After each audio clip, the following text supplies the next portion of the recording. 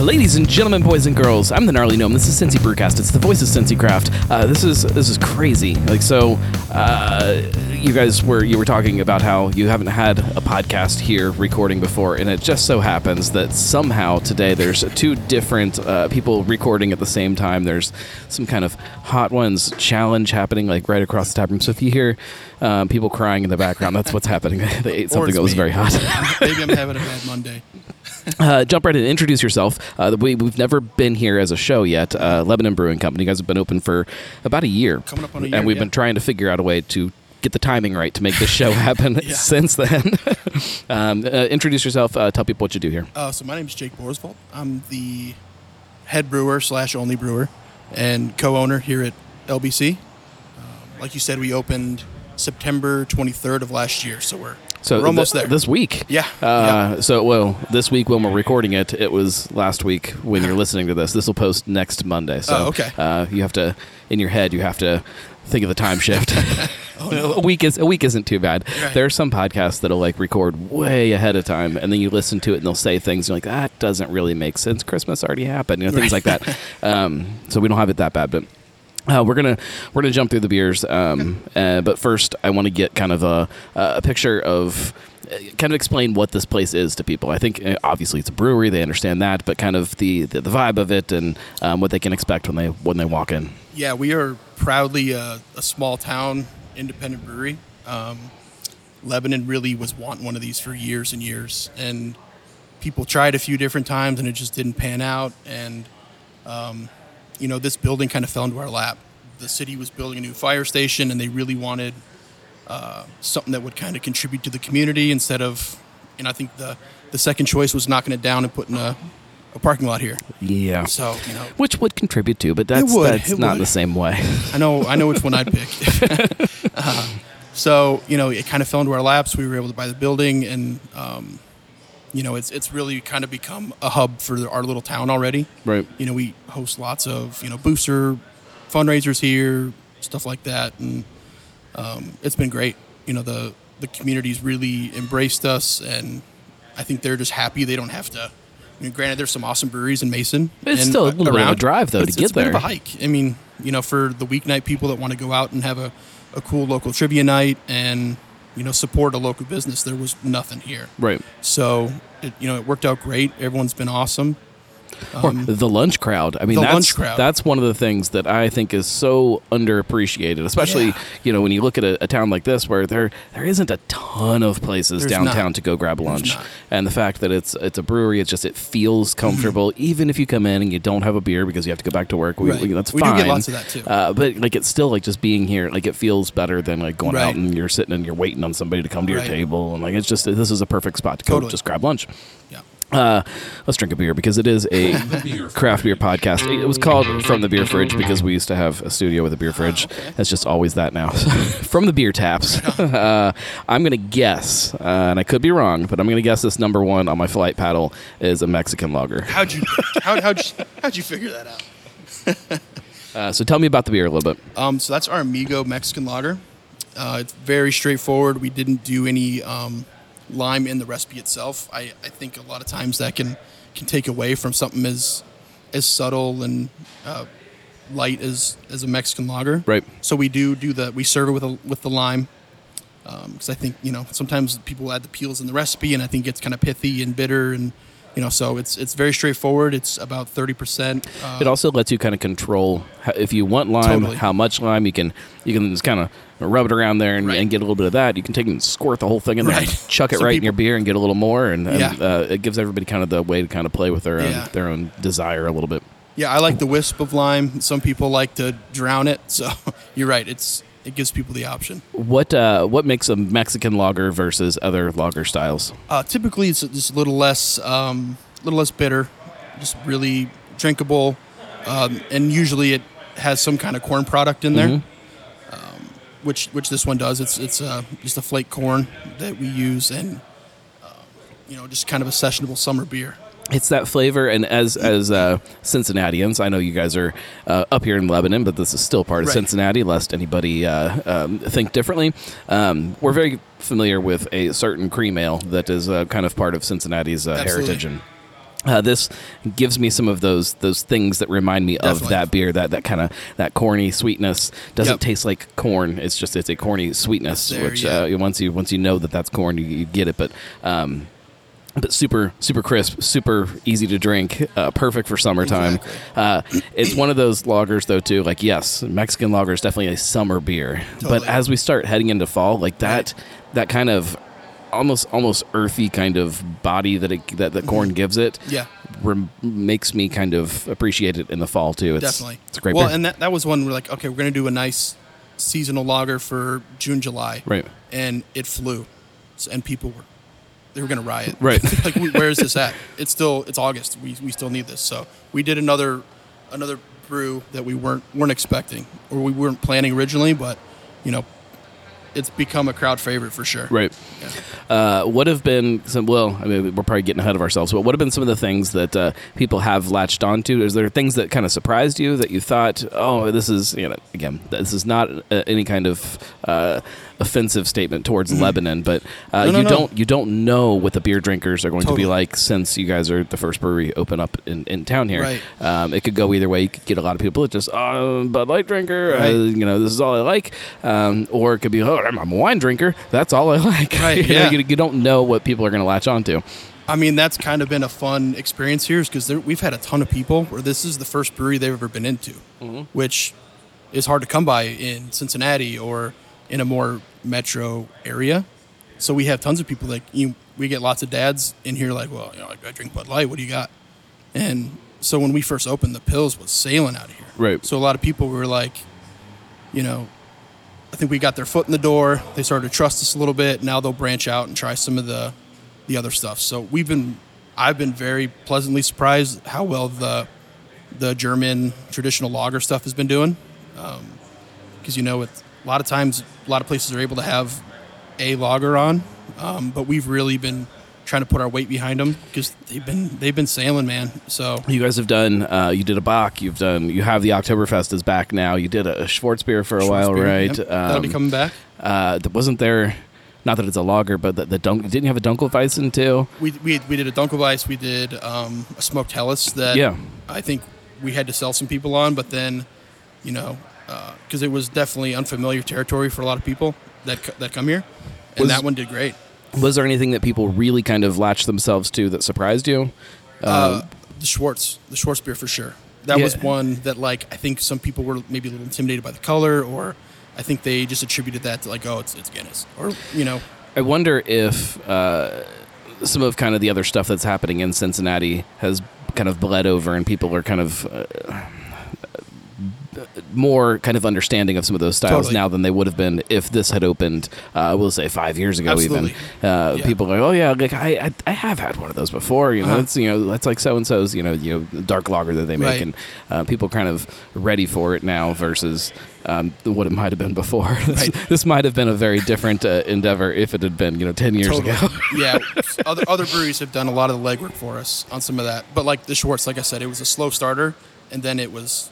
Once people start talking loved about it, people realize what it is, and right, it's still approachable. Just I think whether they were off put or didn't think they'd like it, they thought it was going to be like coffee, or I don't know, but that's one that we continually are just asked about, since it's been gone. So that's what we was like. All right, well, you got to drink the Mexican lager, so we have room for Schwarzbier. right. So is Schwarzbier like a? Do you have a seasonal rotation for different types of lagers, or have you kind of started to settle into that, or started to kind of explore it? It's definitely shaken out that way because to start, we didn't. Like I said, I didn't know how those would do. I didn't know because there's I've worked at plenty of other breweries in the past where they were just IPA factories, which is cool, but that hasn't been the case here. We usually keep 2, 3, 4 on, just depending on where they fall. But I was going in, I didn't really want to pigeonhole ourselves in any we only have one IPA on at a time, right. or we just do the pills, or so we kind of threw a lot of stuff at them to start and just see what was resonating.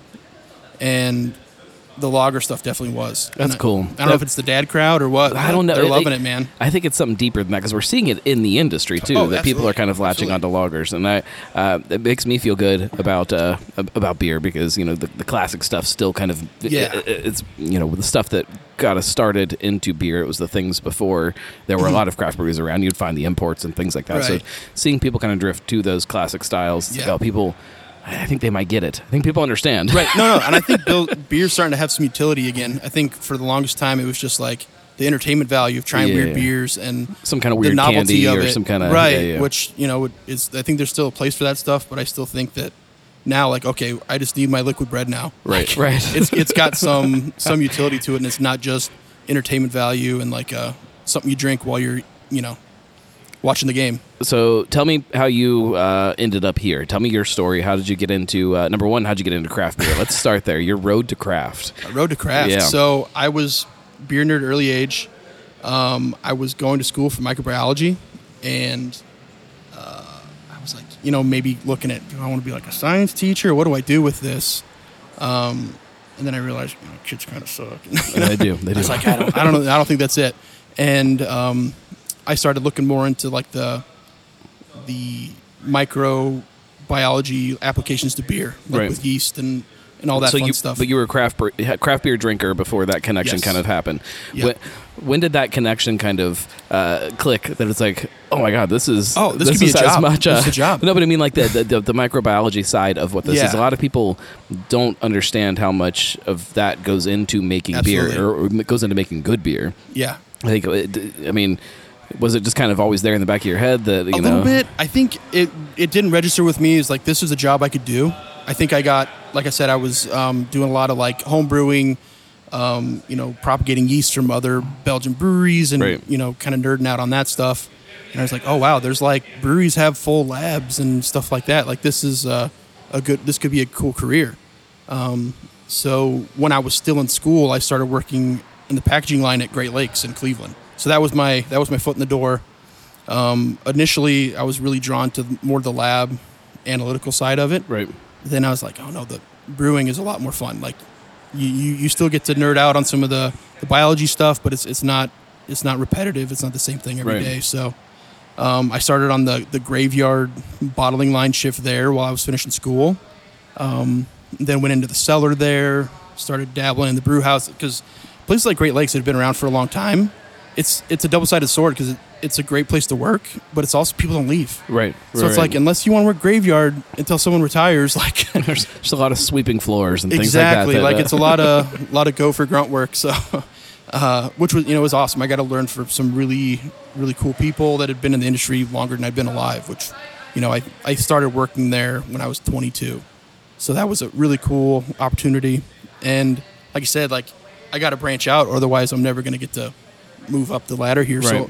So from Cleveland, I went to Chicago to open the Lagunitas second satellite facility. They were branching out from their big one in Petaluma, California. This was pre-Heineken, right? This was well before Heineken. This was back when they were still starry-eyed and it was an awesome company to work for also. So we were there during like the build out, the startup of a huge facility there, which was super cool. Like I said, the IPA factories I have worked at, they can kind of those lose some of the romance when you are making stuff the like swimming pool size volumes of beer. Also when you're making the same beer over and over and over again. Right. Yeah, which I think that can be a slippery slope too. Like production brewing is a great way to get into the industry and things like that, but then it really like makes beer so much more of a commodity for you. Like this is just I could be making tires here. It's like like you're at a computer screen, you're like controlling these things, and it's cool. You really learn like some unique perspectives on production and things like that. But you start to lose some of that magic of what makes brewing fun too. I mean, it's not that that's not fun in its own right, but like there's something about the hands-on making beer and then that experience of seeing that beer then make its way over here and come out of the taps, and there's like in a place like this, you're over there, you're working, and you can just turn around and see people sitting at the bar enjoying the thing that you're doing, and right. kind of keeps that connection to it. Whereas Absolutely. some of those production spaces, it's you easy definitely to lose the romance in some of those big production operations. Right. But it's a cool opportunity. I learned a ton there, and then from there I went to work for Brewdog. Man, you hit some places that. I did. Yeah, it helps to be young, single, no kids. Like I can go make beer anywhere. It's pretty easy. So, went to work for Brewdog. This was before the Columbus operation was open. It was planned, but hadn't taken off yet. So, went over to the UK, got to learn the ropes, train with some really cool people, and then come back over and open the Columbus facility. Cool. Yeah, it was pretty sweet. It's a cool learning experience because opening a satellite brewery, you have some unique challenges. Like, I mean, I'll say cool experience. I'll say it on the air. Screw them as a company. No, 100%. 100%. I have to mention that. No, absolutely. It was unfortunate. Well, you know what? I think they get so caught up in like trying to, they're in like the eyeball game. Yeah. So they don't care if they're being douchebags or Right. if they're, So, and that was one, like, I was like, I got to get out of here. This place is embarrassing. Like, Yeah. I don't like telling people I work here anymore. Right. Like, after a few years in, like, all right, this isn't worth it, But, it's a shame, too, because that brewery is so big and because what they did coming into Ohio Totally. was really exciting. But it's cool. Man. And it's a shame, too, because there's so many, like, brilliant, dedicated, like, really talented Sure. people that work for the company, and they're just completely overshadowed by someone that wants attention. Yeah. So it's a huge bummer there because, especially like Northern Scotland, like pickings are pretty slim on brewing jobs. So Yep. a lot of them, it's like it's this or I switch industries. Right. So unfortunately, in the U.S., we don't have that problem. Right. It's a good brewery every 20 feet, so it helps. Not in Lebanon. Well, no, not in Lebanon. No, there's still some missed opportunities there, but Lebanon's been great. Yeah. Okay, so you're working at Brewdog. Then what? Then what? So I was in Columbus. I had the opportunity to open a brewery in Columbus. We were working on that. Had a cool site. We had all our ducks in a row. Then COVID happened. Right. So, that didn't really, we fortunately, really, very fortunately, it hit us before we were opened. Or because we were far enough along in the process that you can't stop the train. We could hit the brakes on it and be like, this isn't the time. Like, we were able to sell off the equipment we bought, and we really dodged a bullet there. So that was back. We were talking about keeping our week straight. I can't keep our years straight. Right. But so that happened, and then during COVID, I was like, well, I kind of out of the industry a little bit. I grew up in Montana from there originally. During COVID, like I'm just going to go back to Montana and figure out, what the next step is. Like, is this industry, gonna keep me happy, or is this what I want to continue pursuing? Mm-hmm. And then I was actually in the process of starting a brewery there, and my folks happened to be living in Waynesville, which is the next town over. Sure. And I was here visiting and met my now partner. He was trying to do a little startup on the edge of town. He had a little warehouse there, and we met through mutual friends. I forgot about that. I forgot that there was another space. Right. Yeah. Yep. So we kind of each had a piece of the puzzle. We were both working on our own small startups, and we could really, I think we really gelled well. Mm-hmm. And I was like, man, this seems like this could be cool. And then after all that, then this building came available and the city approached us. And we're like, this is too good to be true. Yeah. So we could definitely do something better together than separately. So he ended up selling his old building to the city. The city sold us this building. And that was that. Yeah. Well, and I like it. Obviously, you mentioned it's an old firehouse. I like that you didn't lean too heavy into the firehouse theme. You stuck with Lebanon Brewing Company. It's this is part of the neighborhood, part of the community, part of Lebanon. Right. I like that. It lets it not be gimmicky, which it's easy to go gimmicky when you have a cool building that has its own story. And there's a lot that I really do like about what this is. Totally. And then you throw on top that the beer is good. Yeah. The beer is imaginative, and it is still sticks to some of the kind of the core, the classic styles. Totally. It's all those things that a beer drinker that I want. It's like if it's one of those weekends that I'm like, all right, we're gonna drive, we're gonna go to a brewery, someplace that we don't get to that often. It's one of those places that keeps popping up at the top of the list. It's like, oh well, yeah, the beer is really good, and it's stuff that gets me pumped up. Not so, like there's a lot of little breweries that, as you kind of branch out a little further, that are really great, but there's no. It's worth the trip. They're great for their community, but they're not great to get me to go there. Totally. And this place does that for me, so I really awesome. appreciate what it's turned into. Let's drink another beer, actually. So this is actually our Oktoberfest. All right. This is our Lebenhosen Oktoberfest. This was so the first time. I think it was the first time I came out was. It had to have been because it was probably right around that time last year. Yeah. You guys had just tapped your Oktoberfest, and I'm like, that's perfect. It's perfect time for me to get out there and check it out for the first time. Walked in, and everybody had drank it all already. It was wild, man. I think there was like 1 or 2 kegs that you guys quickly snatched up and stashed away in the back corner so that you'd have them left over for the actual Oktoberfest celebration. Yeah. Lebanon does their little town Oktoberfest like the second week of October. Which is too late, by the way, Lebanon. Of course, bless their hearts.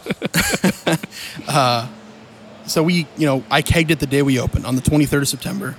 And I was like, oh, this would be great. This will last us until Lebanon's little Oktoberfest. And, but then we tapped and we're like, oh, shoot, it flew. So we were like, we need to hold back a couple kegs so at least we have something to serve when Lebanon does their little Oktoberfest.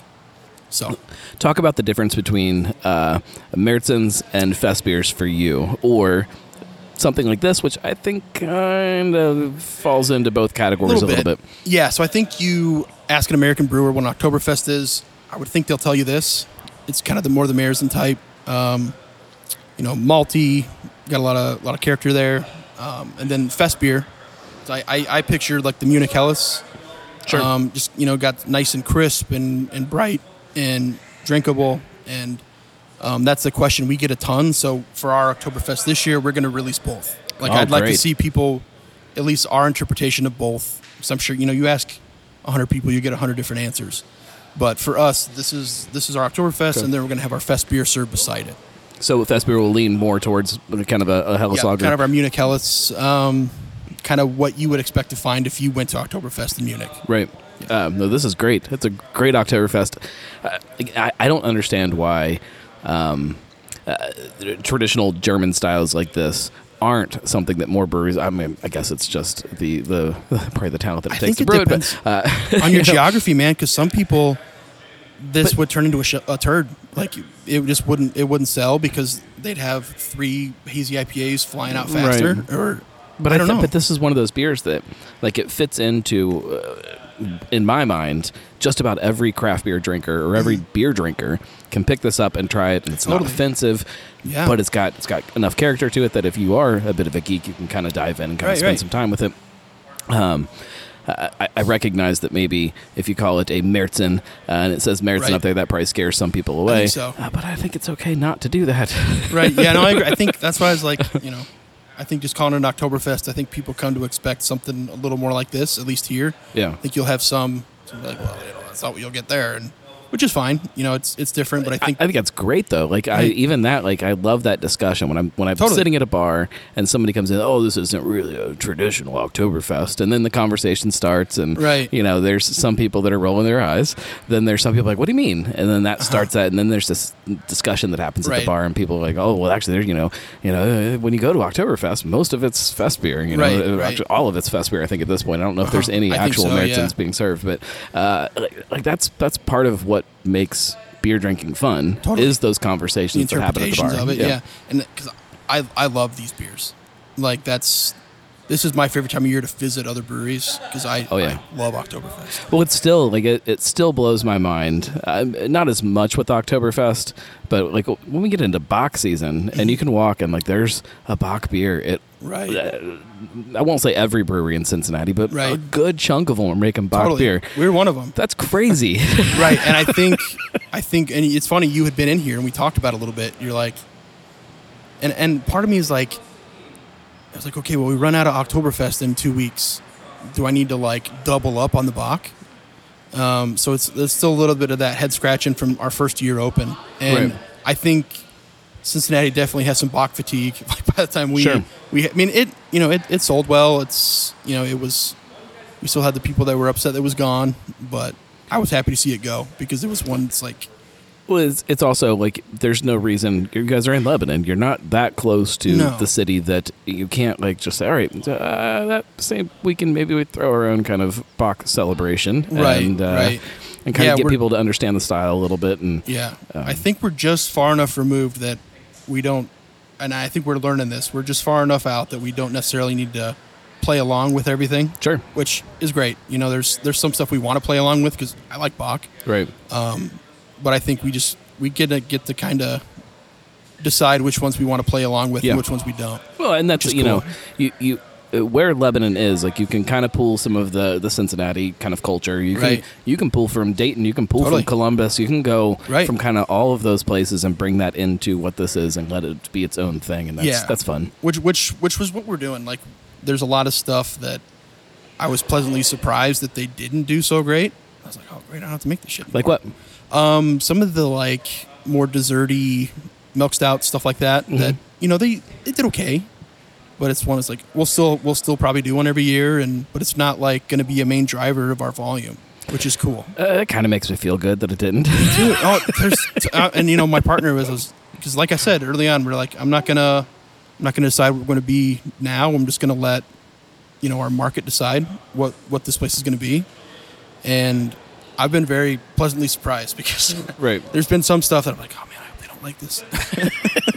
Like I wanted to buy it, but I don't want them to like it that much. Right. So I have to keep making it, which is why, those first few months when the pills was flying, I'm like, oh, thank God. Like now this is my dedicated pills tank now. Like I never want to run out of this. Like you lager is something you have to prioritize because, you can spit out a hazy IPA in 10 days, whereas your lager, Right. you're in for 6 weeks. It should be. Yeah, at least. It should be. Yeah, yeah. I know. For some people, it's a point of pride that they can get a lager out in 3 weeks, but it's not us. And I've had there's a lot of discussion around lagers about that kind of stuff right now. And like I have had some lagers that were turned pretty quick that I think they're good. Not bad. And there are people around town. Shout out to Andy down at Alexandria that is still diehard that if you're going to make a lager, you have to decoct it.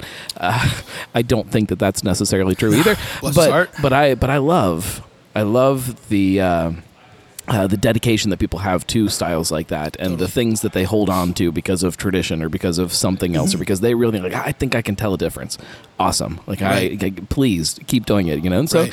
the fact that there are still a lot of people out there like, all right, if I'm going to make a lager, it has to sit in a gotta do tank it. for 6 weeks. It Right. has to actually properly lager. And Totally. I appreciate that. Let's do our best to make it right. And I do love seeing like you can spot the beer guys. Yeah. They come out. I love that they come. They start with the lager. I put it at the very top of the list for a reason. Like I'd like you to start with this because I know when I go to a brewery, if I see any light lager, that's what I start with, and go from there. Because I think you can tell a lot about their priorities as a brewery, and wanting to do it right. Right. Well, and it's not to take away from people that maybe you've tried and your lager was not that great for whatever reason. You're like, that's just not our thing. Right. It's not to take away from that because I think that totally. as the beer scene keeps growing and evolving, and especially if you're a brewery that within walking distance you can get to 5 other breweries. Totally. You don't have to do everything. No, definitely not. Like, But flip that. Uh-huh. If you're a place in Lebanon, Ohio, yeah. you have to have a little bit of this and a little bit of that and have Definitely. something that kind of meets everybody's standards of what Totally. beer to them is. Yeah, absolutely. And, perfect example all through. This August seemed super hot, man. It was miserable. And we still had guys like, oh, where's all your dark beer? Yeah. I'm like, man, I'm sorry, I'm with you, but There was I'd sell 4. There was a post on Reddit recently on the beer subreddit that was, what are your hot takes in beer? Or what's your opinion that is wrong to everybody? I don't remember what the tag was, and one of them was, there is no stout season. Yeah. But because of the flip, it's always stout season. Right. I guess I would amend that to say there is a season where breweries can sell stout successfully. Like, because fortunately we do stuff on such a small scale here. I want to always have fresh beer Sure. churning through. So like, if I can't sell it in 8 weeks, I don't want to make it. The same goes for Oktoberfest. Same goes Totally. for Bach. All of these things have a season. Right. Their seasons are, some of them are longer and some of them are much shorter, but there Right. is a season for everything. Right. And I can eat beef stew in July. That doesn't mean I want to. Like, that's right. Well, and I do like Imperial Stout. Like is definitely a winter beer to me. totally. But if you catch me in the middle of summertime and like we're out, we're sitting around a campfire or something, and it gets like late at night, an Imperial Stout tastes Yeah. really good. Totally. Even if it's hot outside. Yeah. So I think there's the time and place for them, but I think for us, our stout season's starting soon. Yeah. At least we're going to start brewing it soon. yeah. But I have to let them down. Those occasional guys in the summer that want a 10% stout. I'm like, I'm sorry, guys. I'm sorry. But there are having that thing that kind of scratches that itch a little bit. Having something that maybe a Dunkel or a Schwarzbier Totally. or something that kind of it's like we don't really have a big stout right now, but Right. we have this Right, that has some of totally. those same flavors that'll at least Right. keep you happy, get you in here. And we've transitioned a lot of like casual drinkers to stuff that they might not have otherwise gotten into the same way, because people actually the Schwarzbier was that way a lot too. Right. We had a lot of people like, oh, we had that, and I think we had our Russian Imperial Stout on Right. in the winter, and people were like, this is a bit much for lunch, So we were like, oh, give this a whirl, and we've actually had some conversations about maybe doing a smaller batch of Schwarzbier in the summer, or at least late spring. I think right now I wish I had the tank space to have Schwarzbier on right now, because This is definitely Schwarzbier Totally. weather. Yeah. I think Dunkel works really good in the summer too. Something that has a little bit crisper, Totally. a little less kind of roasty and kind of. The Dunkel flew, man. I wasn't sure what to expect out of that one. Yeah. Because I was like, I don't know if people know what it is. It's fun to say, but but it did great. Yeah. So I think we have some that we kind of sprinkle in. They do well. Then we have some. It's like we kind of got to lick our wounds and be like, I don't think they're either whether they're not ready for it yet or it just wasn't right. Or so there's been a learning curve to some of that, but most of it I've been pretty happy with. Most of it, Right, most of it I've been, because like the smoked Hellas was a good example. I was like, guys, I'm telling you, this is awesome. Please try it. They're like, smoked beer is one of those things that just Right. there are people that are diehard smoked beer fans, Totally. and I'm one of them. they will drink them Right. all day long every day. Right. Then there's people that just always I just don't get it. Not for me. yeah.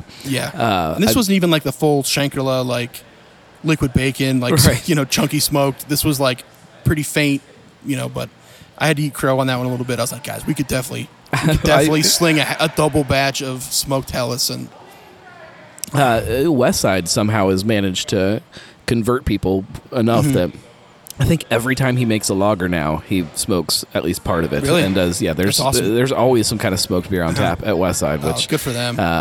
whether or not Colin over there is just the one sitting there drinking all of it, I don't know the answer to. Yeah. But I'll tell you, I drank a lot of smoked Hellas for a couple months. But it's great. I wasn't Like, mad about it, but it is I love bringing beer and food together a lot, and I think smoked beer is one of those things Absolutely. that just not necessarily just always smoked food, Right. but it goes with so many Totally. different things that I think if people kind of made that connection in their head or actually even just tried a big it. sloppy burger with like Yeah, it's but- hard to beat. No, but even like even hot dogs. Like if you Totally. just grill a bunch of hot dogs and then get a big smoked Hellas, oh my man. god, it's perfect. Like it is so good. Yeah. Underappreciated. Absolutely. Let's talk about. This will be fun for people on YouTube because there's all kinds of chaos happening behind you. Oh no. It's all right. Talk about kind of making this shift in your career and your actual beer life, where so many of those jobs that you're in, you're at high profile places, you're at big Right. places, you're at places in the middle of some kind of a thing that's happening, Right. and then not that Lebanon isn't, but you come up here and you're kind of in your own little bubble up here. man, Like it's easy to kind of just do your thing. Man, I'm not mad about it. I mean, so many years of a decade of working in big production breweries that sales dictates production. Like there's no wiggle room to squeeze in a smoked Hellas. There's no, because that's so much of what we do here. We have kind of our bell ringers, like we always got to have the Blondale here in Lebanon. Like there's the ones that we can never not have, and then we just get to sprinkle in, like, okay, we're gonna have this tank's gonna be open for a month. What are we gonna do with it? Right. Which is great, because that's not a freedom I've ever had before. Right. So we do kind of have a captive audience in Lebanon. Like, we get some people that branch out from Cincy, but I think, like I said, we're just enough off the beaten trail that we can kind of do our own thing here.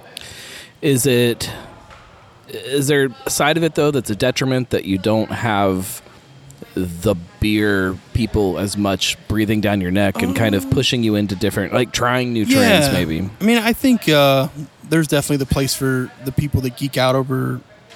Again, not that they don't exist here in Lebanon. If you live in Lebanon and you listen to this show, I get it. We have a very devoted squad of Lebanon locals that are probably here more than me, and we're very grateful for them. So, and they bring their friends, and because when we were completely funded by Lebanon investors. Right. Like, we put out our business plan, and my partner put it out on Facebook. He's from Lebanon. He's a Lebanon guy. Put it out on Facebook, and we were like, all right, this might take a couple months. We didn't really know what to expect, and we had a waiting list in 2 weeks. That's great. Which was awesome. And, those are always your biggest supporters, your biggest cheerleaders. Like, they don't have anyone come to town. They don't not bring them here. So, which has been great. So Lebanon's been, I have been in some contentious openings in the past with whether it's the city or the neighbors, and we had a couple of grumpy neighbors, but other than that, the city was so supportive, and they have not to interrupt, the grumpy neighbors that you might have had at the beginning, have they come around at this point after they? Yeah, I think they realized that we're not a, I don't know, trap house, whatever they thought we were going to be, like den of sin. I think there's a lot of breweries that open, especially in kind of smaller towns or in neighborhoods that maybe didn't have something like that before, that have this fear of what that means. Right. And then once they see kind of what it is, they might change their opinion. I think there's an element of that. I also think these were some maybe particularly nosy neighbors that have never really had an outlet to complain with, but since they had a legal opportunity to complain, they want to take advantage of it. Personally, I'd much rather have a brewery next to me. Obviously for my interest, but like, a firehouse has to be like loud at random times. We're definitely we're definitely more quiet than like a fleet of fire trucks. Like, we're closed, but I mean, in this place, it quiets down around. I mean, on weekends we do, sure, it's pretty much packed till the end, but weeknights are pretty quiet. Like, this definitely isn't like a party hub or which is the most ironic thing of all of it is about a block that way we have an awesome townie bar, shout out Kings, that might be more of the things that they're concerned with, and they've been there for decades, I think. I don't know, but and it's funny, like the concerned citizens have family members that are in here pretty often, and I think we've got kind of a Maya Copa from them, but they ironically love their bourbon, which we do. We do like to keep a little bourbon shelf for that crowd too. Sure, I mean, and that's probably something we should talk about. But let's drink a beer first. All right. Number 3. So this is back to crowd service stuff, but this is one of our newest hazy IPAs. We partnered with the Ales for ALS. I'm sure you're familiar. For ALS research, we're really proud of how it came out, and $1 from every pint is going to go directly to ALS research. So that's one we really wanted to highlight. So hazy IPA versus New England IPA. Is there a difference? And if there is, what is it? If there is, I don't know it. I think there's some like what sounds better, because there's some that like we'll put New England IPA. Like one of our mainstays is our Deadbeat Hazy IPA, and when we first opened, we hit it on there's New England IPA, and it was it did well. I was like, let's change it and see what hazy does, and it was a significant difference. Oh, that's interesting. And I think it's just what sounds cooler. I think there's like the way porters and stouts are kind of up to interpretation depending on the brewer. I think I know I have a clear vision of what it is, but I also think like what sounds better with the name you picked out. Well, nobody's going to be that disappointed if they pick up a porter and they're like, this is more stout like. Right. To me, hazy IPA can have a little bit more bitterness to it that kind of balances out some of that sweet stuff that's happening in a New England IPA to me. But I think it is definitely still up to interpretation. Absolutely. Is there pineapple in here? No, it's all hops and malt. That's delicious. Thank you so much. That is super fruity, super tropical. Again, pineapple right off the bat is exactly what I get. It's really good. It's a great punch from tropical fruit, and I think there's some cool kind of noble hop nuance because ales for ALS, it is a blend specific to the foundation. So we got access to some hops we probably otherwise would have ignored, which is cool because it's it kind of inserts some new character into something we might have otherwise missed out on. Right. So. No, I enjoy this. This is one of those beers that if I just come in here randomly and I'm getting a pint, I'm not ordering that. Like I'm not like hazy IPAs, New England IPAs. I just kind of not that I don't enjoy them sometimes, but there's a lot of them out there that I don't enjoy. No, absolutely. I think this is one that I definitely do, especially summertime when you get those hot days. This is good. Yeah, it hits the spot. I think because I'm kind of the same way. Like I'll usually have one of our hazies every other week. Make sure they're still tasting good, still pouring right, stuff like that. But that's not what I want to sit and crush on a hot day. So, but we have some. There's some that's like I was like, hey man, try something besides one of the IPAs, please. Because we get the regulars that's like, when's the new IPA coming out? It's like, Have you dabbled with dry hopped pilsners and some of the Italian pilsners and things like that to kind of branch between those two crowds? Our pils probably kind of treads the line between the two because it is a dry hopped German pils. I kind of back to the naming stuff. I thought German pils might resonate a little better than Italian pils just because I think people don't consider Italy as a hop, or as a beer, culture, even though they have a strong one. Well, and the style itself, we probably talked about this last week where we were at Street Side, and they have a beer right now that's called It's a Spicy Meatball. Yeah, I loved it. But the artwork definitely gives you incredible inspiration to some kind of Italian culture, but that's not what the beer is. Right. The beer is a noble hopped Pilsner. And so I think people have this misconception when they see Italian Pilsner now of what it is. And so I get that it might be a little easier to explain that. Right. Yeah, and I think that's kind of where we were with it because it's, up until the dry hop, it's a pretty traditional German Pils. Yeah. Actually, what do you guys dry hop it with? Saphir. Okay. Saphir. Yeah. So, and Saphir is a little more modern, right? That's one of the modern. Yeah, that's one of the newer, some kind of variant. Yeah, it's definitely a little more floral, a little brighter. We didn't talk about it on the show. That's the side beer. Oh yeah, drinking a Pilsner. The warm up. Let's go back because what we were talking about before we kind of dove into the hazy / New England / whatever we want to call it. Talk about kind of the other drinkers that maybe exist around you. The people that want bourbon, the people that want seltzers, the people that want wine. You guys have slushy machines. I see them sitting over there. Oh, God bless them. How do you number one, how do you try to find something that kind of makes all of those people happy? How do you balance that as a beer nut when you have to know deep down inside that, look, if somebody walks in my door, I don't care what their normal drink is, I will find something that's going to make them happy that's beer. How do you balance that? I think you're definitely not going to be for everyone, but I think we do try to cater to the crowd, which, we do a great wine business here. Yeah. So I think there's still, I don't know whether I think there's some people that just have decided they don't like beer. I hope that you can sell them enough wine. Maybe someday they're going to try the fruited sour or something that kind of bridges the gap. But we do great wine business. And one thing we weren't anticipating when we opened is the amount of door business we would do here. Right. Speaking to how awesome Lebanon's been, they expanded their Dora perimeter without us even asking to include us. Of course. So, Lebanon's great for doing the horsey parades in the summer or in the winter, and all the little things were in the summer where they shut down the streets. Well, it used to also be if my wife told me, hey, we got to go to Lebanon today, I need to go buy some antique shit, whatever those things are that she buys when she goes shop. Yeah, I'd be like, okay, you can drop me off at whatever the bar is or wherever the brewery is. The fact that there's a door in now, and I don't know that all the antique shops welcome the door of beverages in there. They don't want our look at the thing on the door. In there. look at the stickers on the door. Right. Ask people when you walk in. But the fact that I don't have to just be dropped off while my family goes and does their thing now. Totally. The fact that I can go be part of that with a drink in hand. Right.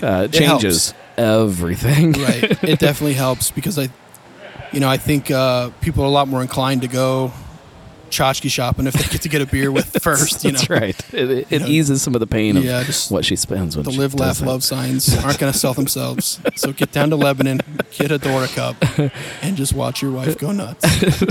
Because we have no shortage of those stores. You right? might need the Imperial Stouts for that. Yeah. We'll bring back the stout for you. Well, and Lebanon is such a great city for events like that. You were talking about the carriages and the Christmas stuff and all that. Like, it's such a neat place to just go be in the town and to kind of feel that culture of what Lebanon is. And a brewery is something that just makes all of that so much more fun. It never hurts. I think you want to if you want to keep the small town feel, like the small town, kind of rustic, come as you are brewery is what you want. Yeah. Let's start with what kind of, what's the future look like for Lebanon Brewing Company? Do you guys have any desire to get your beer on a shelf somewhere? No, man. I am proudly have no aspirations to be any bigger than we are. I've been down the big brewery road where, everyone wants to compete over this much space at Kroger, and it doesn't interest me. We're keg only.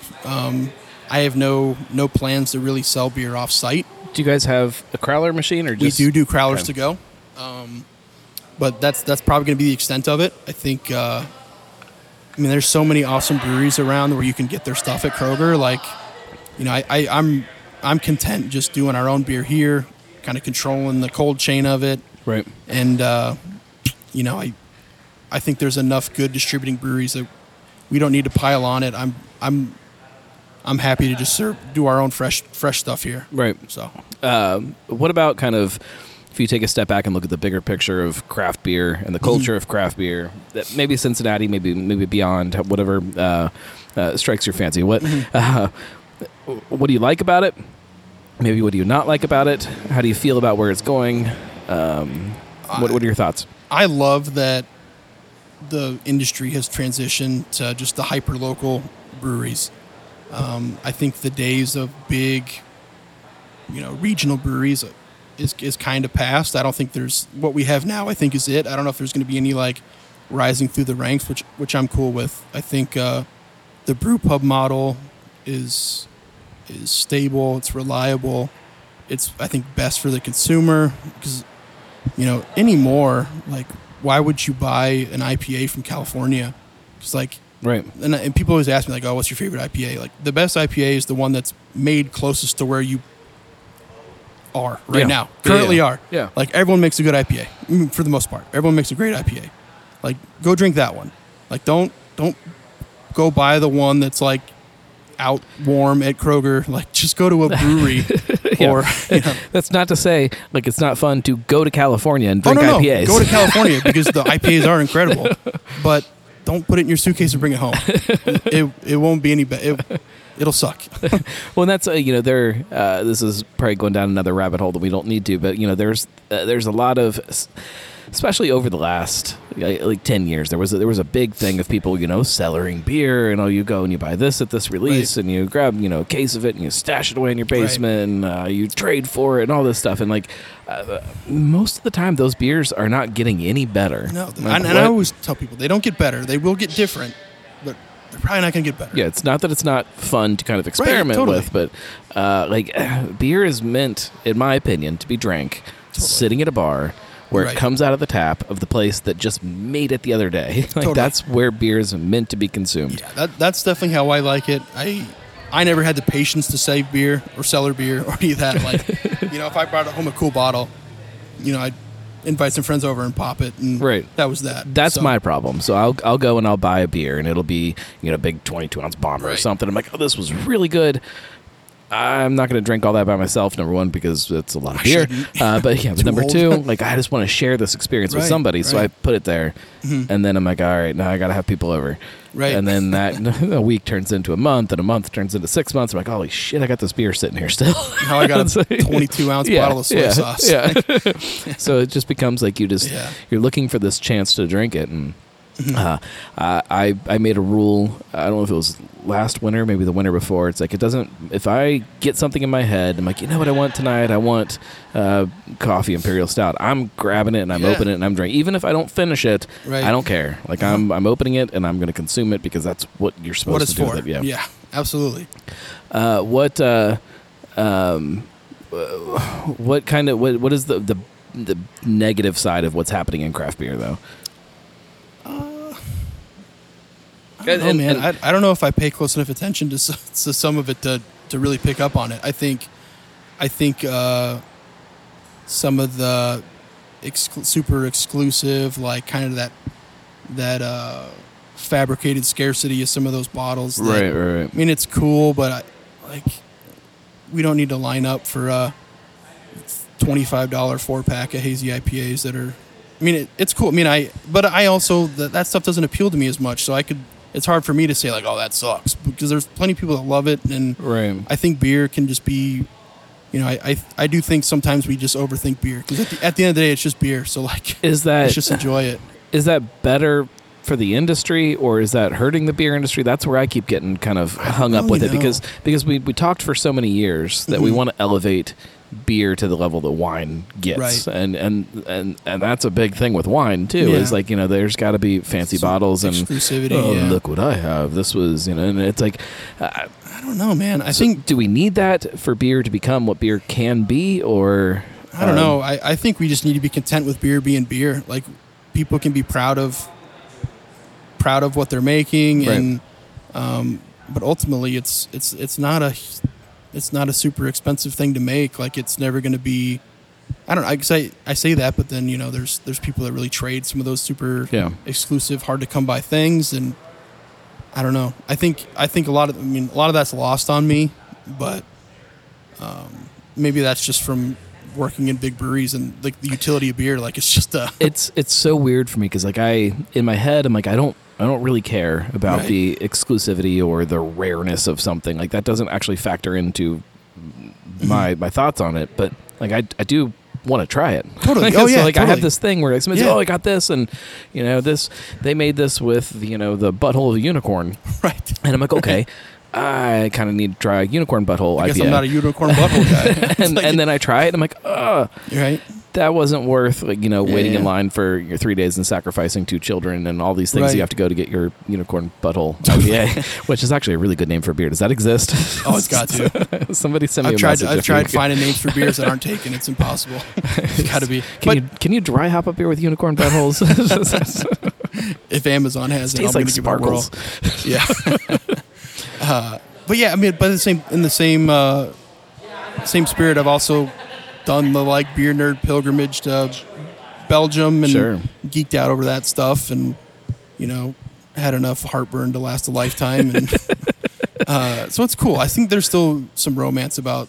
Like I said, it's like the Hill Farmstead stuff. Like, it's about the journey for it. Like, yeah. you get with some buddies. Great example. Drive out and you brush your teeth in a parking lot, and you're hungover and you're out in the middle of nowhere. Like, that's fun. But Yeah, I think that's about the journey more than like but even that, end it result. becomes about. It still is about the place. It's about the experience of going there. An awesome brewery that is a pain in the ass to get to, and but so yeah, I think people build a story around. So I think that's where a lot of the romance for some of those breweries come from. 'Cause it's, obviously it's awesome beer, but we went through that, like, when people were geeking out over like Pine the Elder. Like, it's an awesome beer, but like, so was Bodie. Right. Like, if I had to pick between the Pine of the Elder that went through someone's carry-on or went through someone's luggage and has been sitting out and sucks, and I'll just take the fresh Bodie, because there's awesome beer. Even if here, Pliny is fresh, like I think I would take fresh Bodie. I think I would too.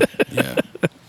it's weird the kind of the road that we've gone on as drinkers and kind of trying to find. You go through all this stuff, right, and then at the end of the day, you sit down at the bar and like, I'll take your German Pilsner. Right. like that might have been the pinnacle of beer. Like it's I've probably said this before on the show, but I do think it is the perfect beer. Like Pilsner is the perfect beer style. I would have to agree with you. I think everything else is great, but if I had to pick one for the rest of my life, yeah, you can't go wrong with Pils. So. Let's drink this last one. So this is our new, this is kind of the counterpoint for myself to the hazies. Like anytime I make a hazy, I try to make kind of a West Coast, like traditional. Sure. The IPAs I gravitate towards. So that's what this one is. What's it called? Business Papers. Shout out Lebowski fans. I've actually never seen The Big Lebowski. What? I know. Oh, yeah, that's good. So, balance. Right. It's you still get the bitterness from the hops. You get a little of that tropical kind of fruity flavor, but big kind of sweet backbone to it. Yep, I like that piney resinous. Yeah, that's a beer. Yeah, so I can't always do like a counterpoint to a beer when I make it, but when I can, I like to. Yeah. No, I enjoy that a lot. There's a lot of places that say they're making a West Coast IPA, and then you go in and it's just messy. Like it just doesn't have that balance to it. Beer, in my opinion, agree or disagree for anybody that wants to, but beer should be balanced always, no matter what the beer style is. If it's a pastry stout, you can still make a balanced pastry stout. Right. It's got to have some sweetness to it, but there should be something else to kind of come in and kind of pull that back a little bit. Totally. And, a lot of places aren't doing that. And I feel like if we can do a counterpoint to something, I like to just kind of. I don't like people that just. You don't see them out that often. Like when I go to, because I still one of my favorite pastimes is going to breweries. Sure. So I was like, man, I just want a West Coast. I just want something. I want it to be bright. I want to be able to see through it. I want it to be resinous, piney, all that stuff that I really fell in love with IPAs.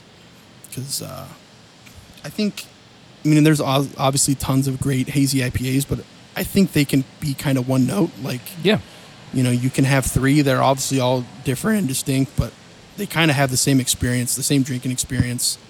So, I like to try to force this on people. Like, you like this? Like, try this one. Like, it's actually bitter. It's kind of what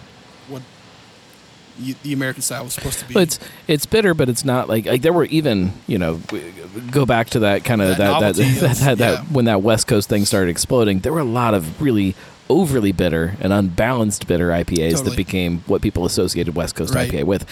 Like that's not it either. Like there needs to be that sweet kind of pastry stouts weren't the it. only novelty, man. I think for a while there, people were like, "Oh, this will strip your teeth and it tastes like the inside of a lawnmower, and you're gonna, it's gonna suck, but it's gonna be $12 and you're gonna love it." Right. Well, then there were a lot of people that, and still are a lot of people that are just craving that thing. I don't know if it's like a testosterone banging your chest kind of thing. Like, look, I love this stuff and it's terrible. Right. It sucks, it's like, okay. There is something about drinking culture that is part of it. Like, I think it's a gatekeeping thing. Like, well, this doesn't suck. You just don't get it. Yeah, like there was even like when you go out to a bar and people start doing shots and stuff, and you see people doing a shot and then they make that face afterwards. It's like, this is fun. Did you just enjoy that, or was that like something else that's happening right now? Because I don't understand. I hate to tell you, man, no one's impressed. Like, I can see that it sucked, and even worse, no one thinks it's cool. Right. Like beer was never supposed to be that, in my opinion, and it became that for a very long time. Definitely, and I think it still is. Which I think you can tell how long people have been into beer by what they gravitate towards a little bit. Maybe. So like you go to like CBC, like Craft Brewers Conference or something, and it's like a high concentration of just brewers, and you go out to the local spots, and will just be full of people that look like me, crushing pills. Yeah, and I think that's just like that's like the end game for a lot of beer nerds. Right. Like it took me years to get there. You go through all the funky shit and all the super bitter stuff and all the stuff with food in it. Right. And I think everyone kind of ends at some easy, crispy guys. Yeah. Where does craft beer go? Like, where are we headed? What's next for craft beer? I just sure hope it stays on this hyper local trajectory. I think we have a very educated market now. There's a ton of people that know good beer. They know bad beer. They know fresh beer. So I hope people just continue to support like local Cincinnati breweries, and not to say people aren't sending in good beer from elsewhere. I'll still grab a Fatheads when I see it. But that's the sad part to me, is that, like, I know that, like, even if I go there, like, there are a lot of places that are within not that long of a drive that I could go and have some really incredible beer that I'm just not going to because there's better beer here in Cincinnati. Right. Like, if you're in town, go check those spots out. Yeah. But like, I don't know if you want the one at Kroger. It's not going to be the same as the one in Cleveland. No. And so you're rolling the dice sometimes. You are. You really are, man. Shout out to all of those distributors that just don't care. Those hot trucks and yeah. So yeah, man, I just hope people continue to support like the local breweries. I think that's like the flesh and blood of the industry. Obviously, I'm biased, but there's so many other awesome small independent breweries here that I don't know why you would. I don't know. I also don't want to shit on big breweries because there's plenty of big breweries making awesome beer. Right. But like, you don't need the stuff that was shipped here from Colorado. Yeah, but that is an interesting point, because there's places, you look at Sierra Nevada, or I'll even say Boston Beer, like the things that they do for the industry, and totally. It's good stuff. It's good optics for the industry, and they make the beer is great. Solid beer. So there is some respect there. Yeah, but, totally. Like if you're at Applebee's, they're only going to have Sierra Nevada Pale Ale. Get that. Like, sure. Get the good. So I think there's give and take with it, but I think when you can support a local brewery, you definitely. You should, because I think it's best. It keeps everyone honest. Right. I think all ships rise with the tide in this industry. Like, you got to keep up with one another, and I think there's a lot of camaraderie in it. But I think it also keeps everyone honest. Like, I don't want to cut corners on my lager because High Grain makes killer lager. Like, I don't want people to come from High Grain to here like, that was so much better. Like, oh, come on, I know, maybe, but yeah. That's a valid point though too. Like, you're now being compared to other breweries that are making great stuff. Like, we drove all the way out to Lebanon for this. Well, and that's kind of going back to that original question of it wasn't original, but somewhere in the middle there, where living in this bubble, how does that affect kind of how all of this comes together? And like, it gets different if you're around the corner from High Grain. Totally. Like, you have this standard now that you have to live up to. Which I am, ironically. I actually live a block from High Grain. Okay, so it's like, that's where I like to go hang out. But like, there are a lot of people that come into Lebanon that this is just their spot. Like, there isn't another thing for them. So they this is their perception of Pilsner. So you aren't always held to that standard that you should be. So it's hard to kind of keep yourself honest with that. Right. I think there's a lot of it for me, like, for the one beer dude that knows the difference that comes in, like, I need to be good for that guy. Yeah. Like, I like that. Those are always the ones that I worry about. Obviously, I want it to be great for everyone. Right. But I think there's some that's like the bar's a lot lower.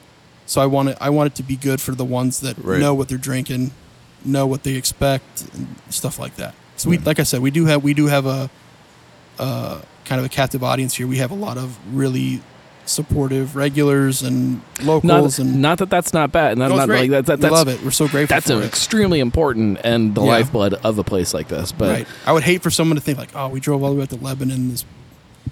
This Oktoberfest is underwhelming. Like, oh, this is a bummer. Yeah. I appreciate that people. There's a lot of people that make a trip to get to us.